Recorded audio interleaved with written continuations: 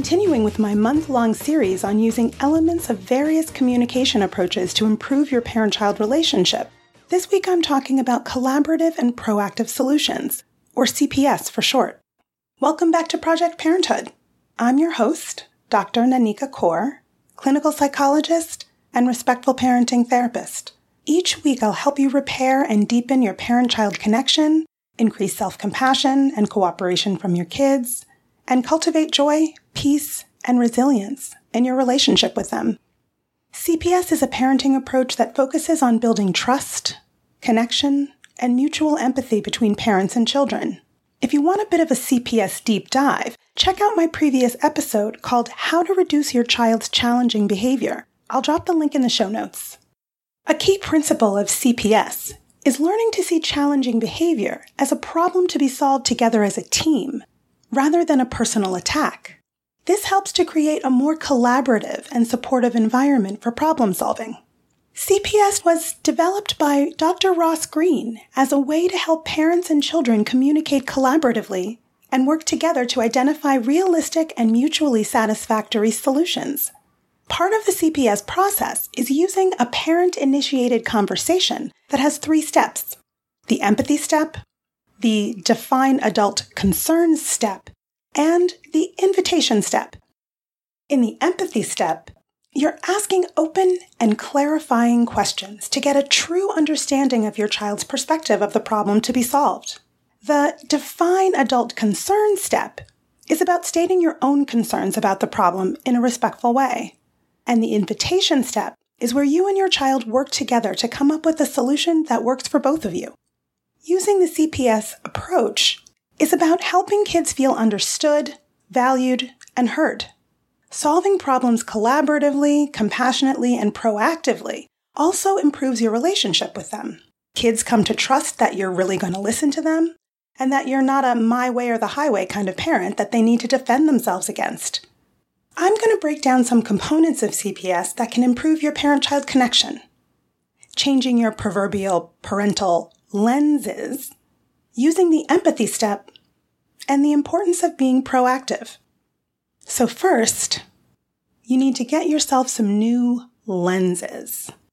Imagine someone gave you a new pair of glasses, and when you put them on, you all of a sudden could only see your child in a positive light, as doing the best they can given their internal and external situation in any given moment. Just looking through these new glasses gives you the ability to see CPS's foundational premise. Kids do well if they can. These glasses allow you to see that your child wants you to feel and act positively in their direction, and that if they're doing something that results in negative interactions with you, something's gotta be getting in their way of their ability to do well. Instead of considering your child's challenging behaviors to be the result of poor parenting on your part, or lack of motivation or consideration on your kid's part, you have a more accurate and compassionate understanding of these behaviors of concern. These new lenses allow you to see that your expectations need to be compatible with your child's existing cognitive, social, and emotional regulation skills in general and in a particular moment. Changing the lenses through which you see your child and their behaviors that aren't working for you helps you see beyond the behavior. The behavior is simply a sign that there's a problem to be solved. Your child is not giving you a hard time. They're having a hard time. Using your new CPS lenses primes you for empathy and compassion, 2 important ingredients in connecting with your child. So, once you've got your new lenses firmly affixed, focus on getting great at the empathy step. The empathy step is the first step of a CPS problem-solving conversation with your child. And this step focuses on being a curious and attentive listener. You're trying to see the problem like your child sees it, from their point of view. You're trying to get a crystal clear understanding of why your child is behaving in ways that are concerning to you at these moments when your child can't, not won't, meet your expectations. Pay attention to what your child is saying both verbally and non-verbally, and repeat back what you think they're saying in your own words. Avoid arguing, interrupting, or making critical or blaming statements. Instead, ask open-ended questions to encourage them to share their thoughts and feelings in more detail. Probe for the who, what, where, and when of the problem you're discussing, why this problem happens in some circumstances but not others, and what they're thinking in the moment of the unsolved problem. Your child will also pick up on it if you're using the empathy step as a tool to eventually get your own way. So be sincere. It's also important to be patient. Your child may not feel comfortable opening up at first, especially if you've previously had chronic conflict in your parent-child relationship. Many kids can be overwhelmed by too much questioning. So, depending on your child's temperament, you might need to allow several hours or even days for processing time before drilling for more info. But keep at it. Make sure you firmly press pause on stating your own concerns or talking about solutions until you completely understand your kid's concern or perspective. The better you get at the empathy step, the more likely it is that your parent-child relationship will improve because you're showing your child that you care about what they have to say. That helps build trust and goodwill between you. It also reduces anger and conflict overall. Because the better you understand your child, the less likely you are to lash out at them and have them lash out right back. Once you've got the empathy step down, it's easier for you to get proactive with your problem solving. It's tempting to try to eradicate your child's concerning behaviors in the moment they pop up, but CPS is a communication approach, and communication breaks down entirely when you and your child are stressed, distressed, or angry. Neither of you listens to each other, and you're more likely to interrupt, make emotional rather than logical decisions, or say or do something you'll regret later. This not only makes CPS-based communication impossible, but it also can damage your relationship so that it's even harder to solve problems in the future.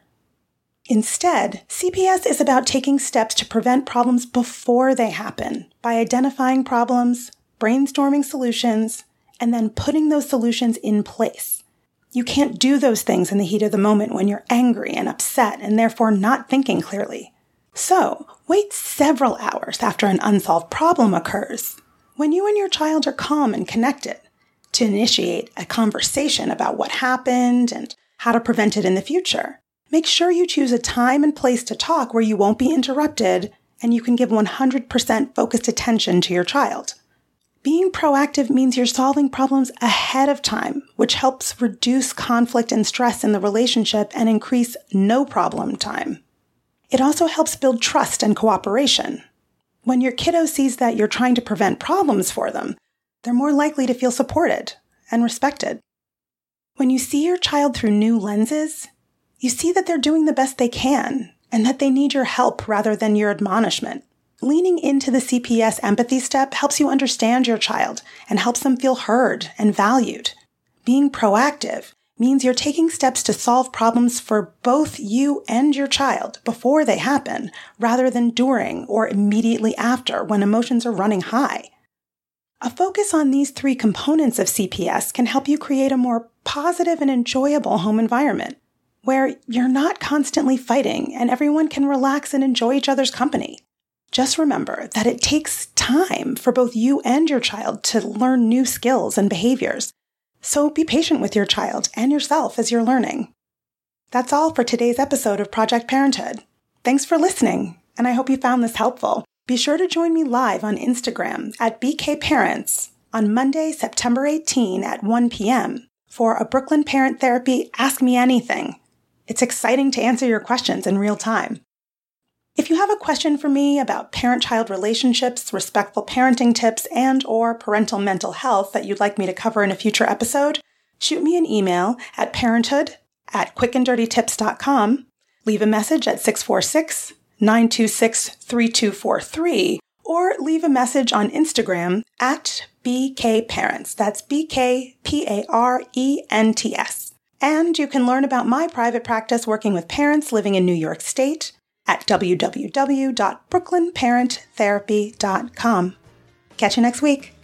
Project Parenthood is a quick and dirty tips podcast. It's audio engineered by Dan Firebend, and our director of podcasts is Adam Cecil. Our podcast and advertising operations specialist is Morgan Christensen. Our digital operations specialist is Holly Hutchings. Our marketing and publicity associate is Davina Tomlin. And our intern is Cameron Lacey.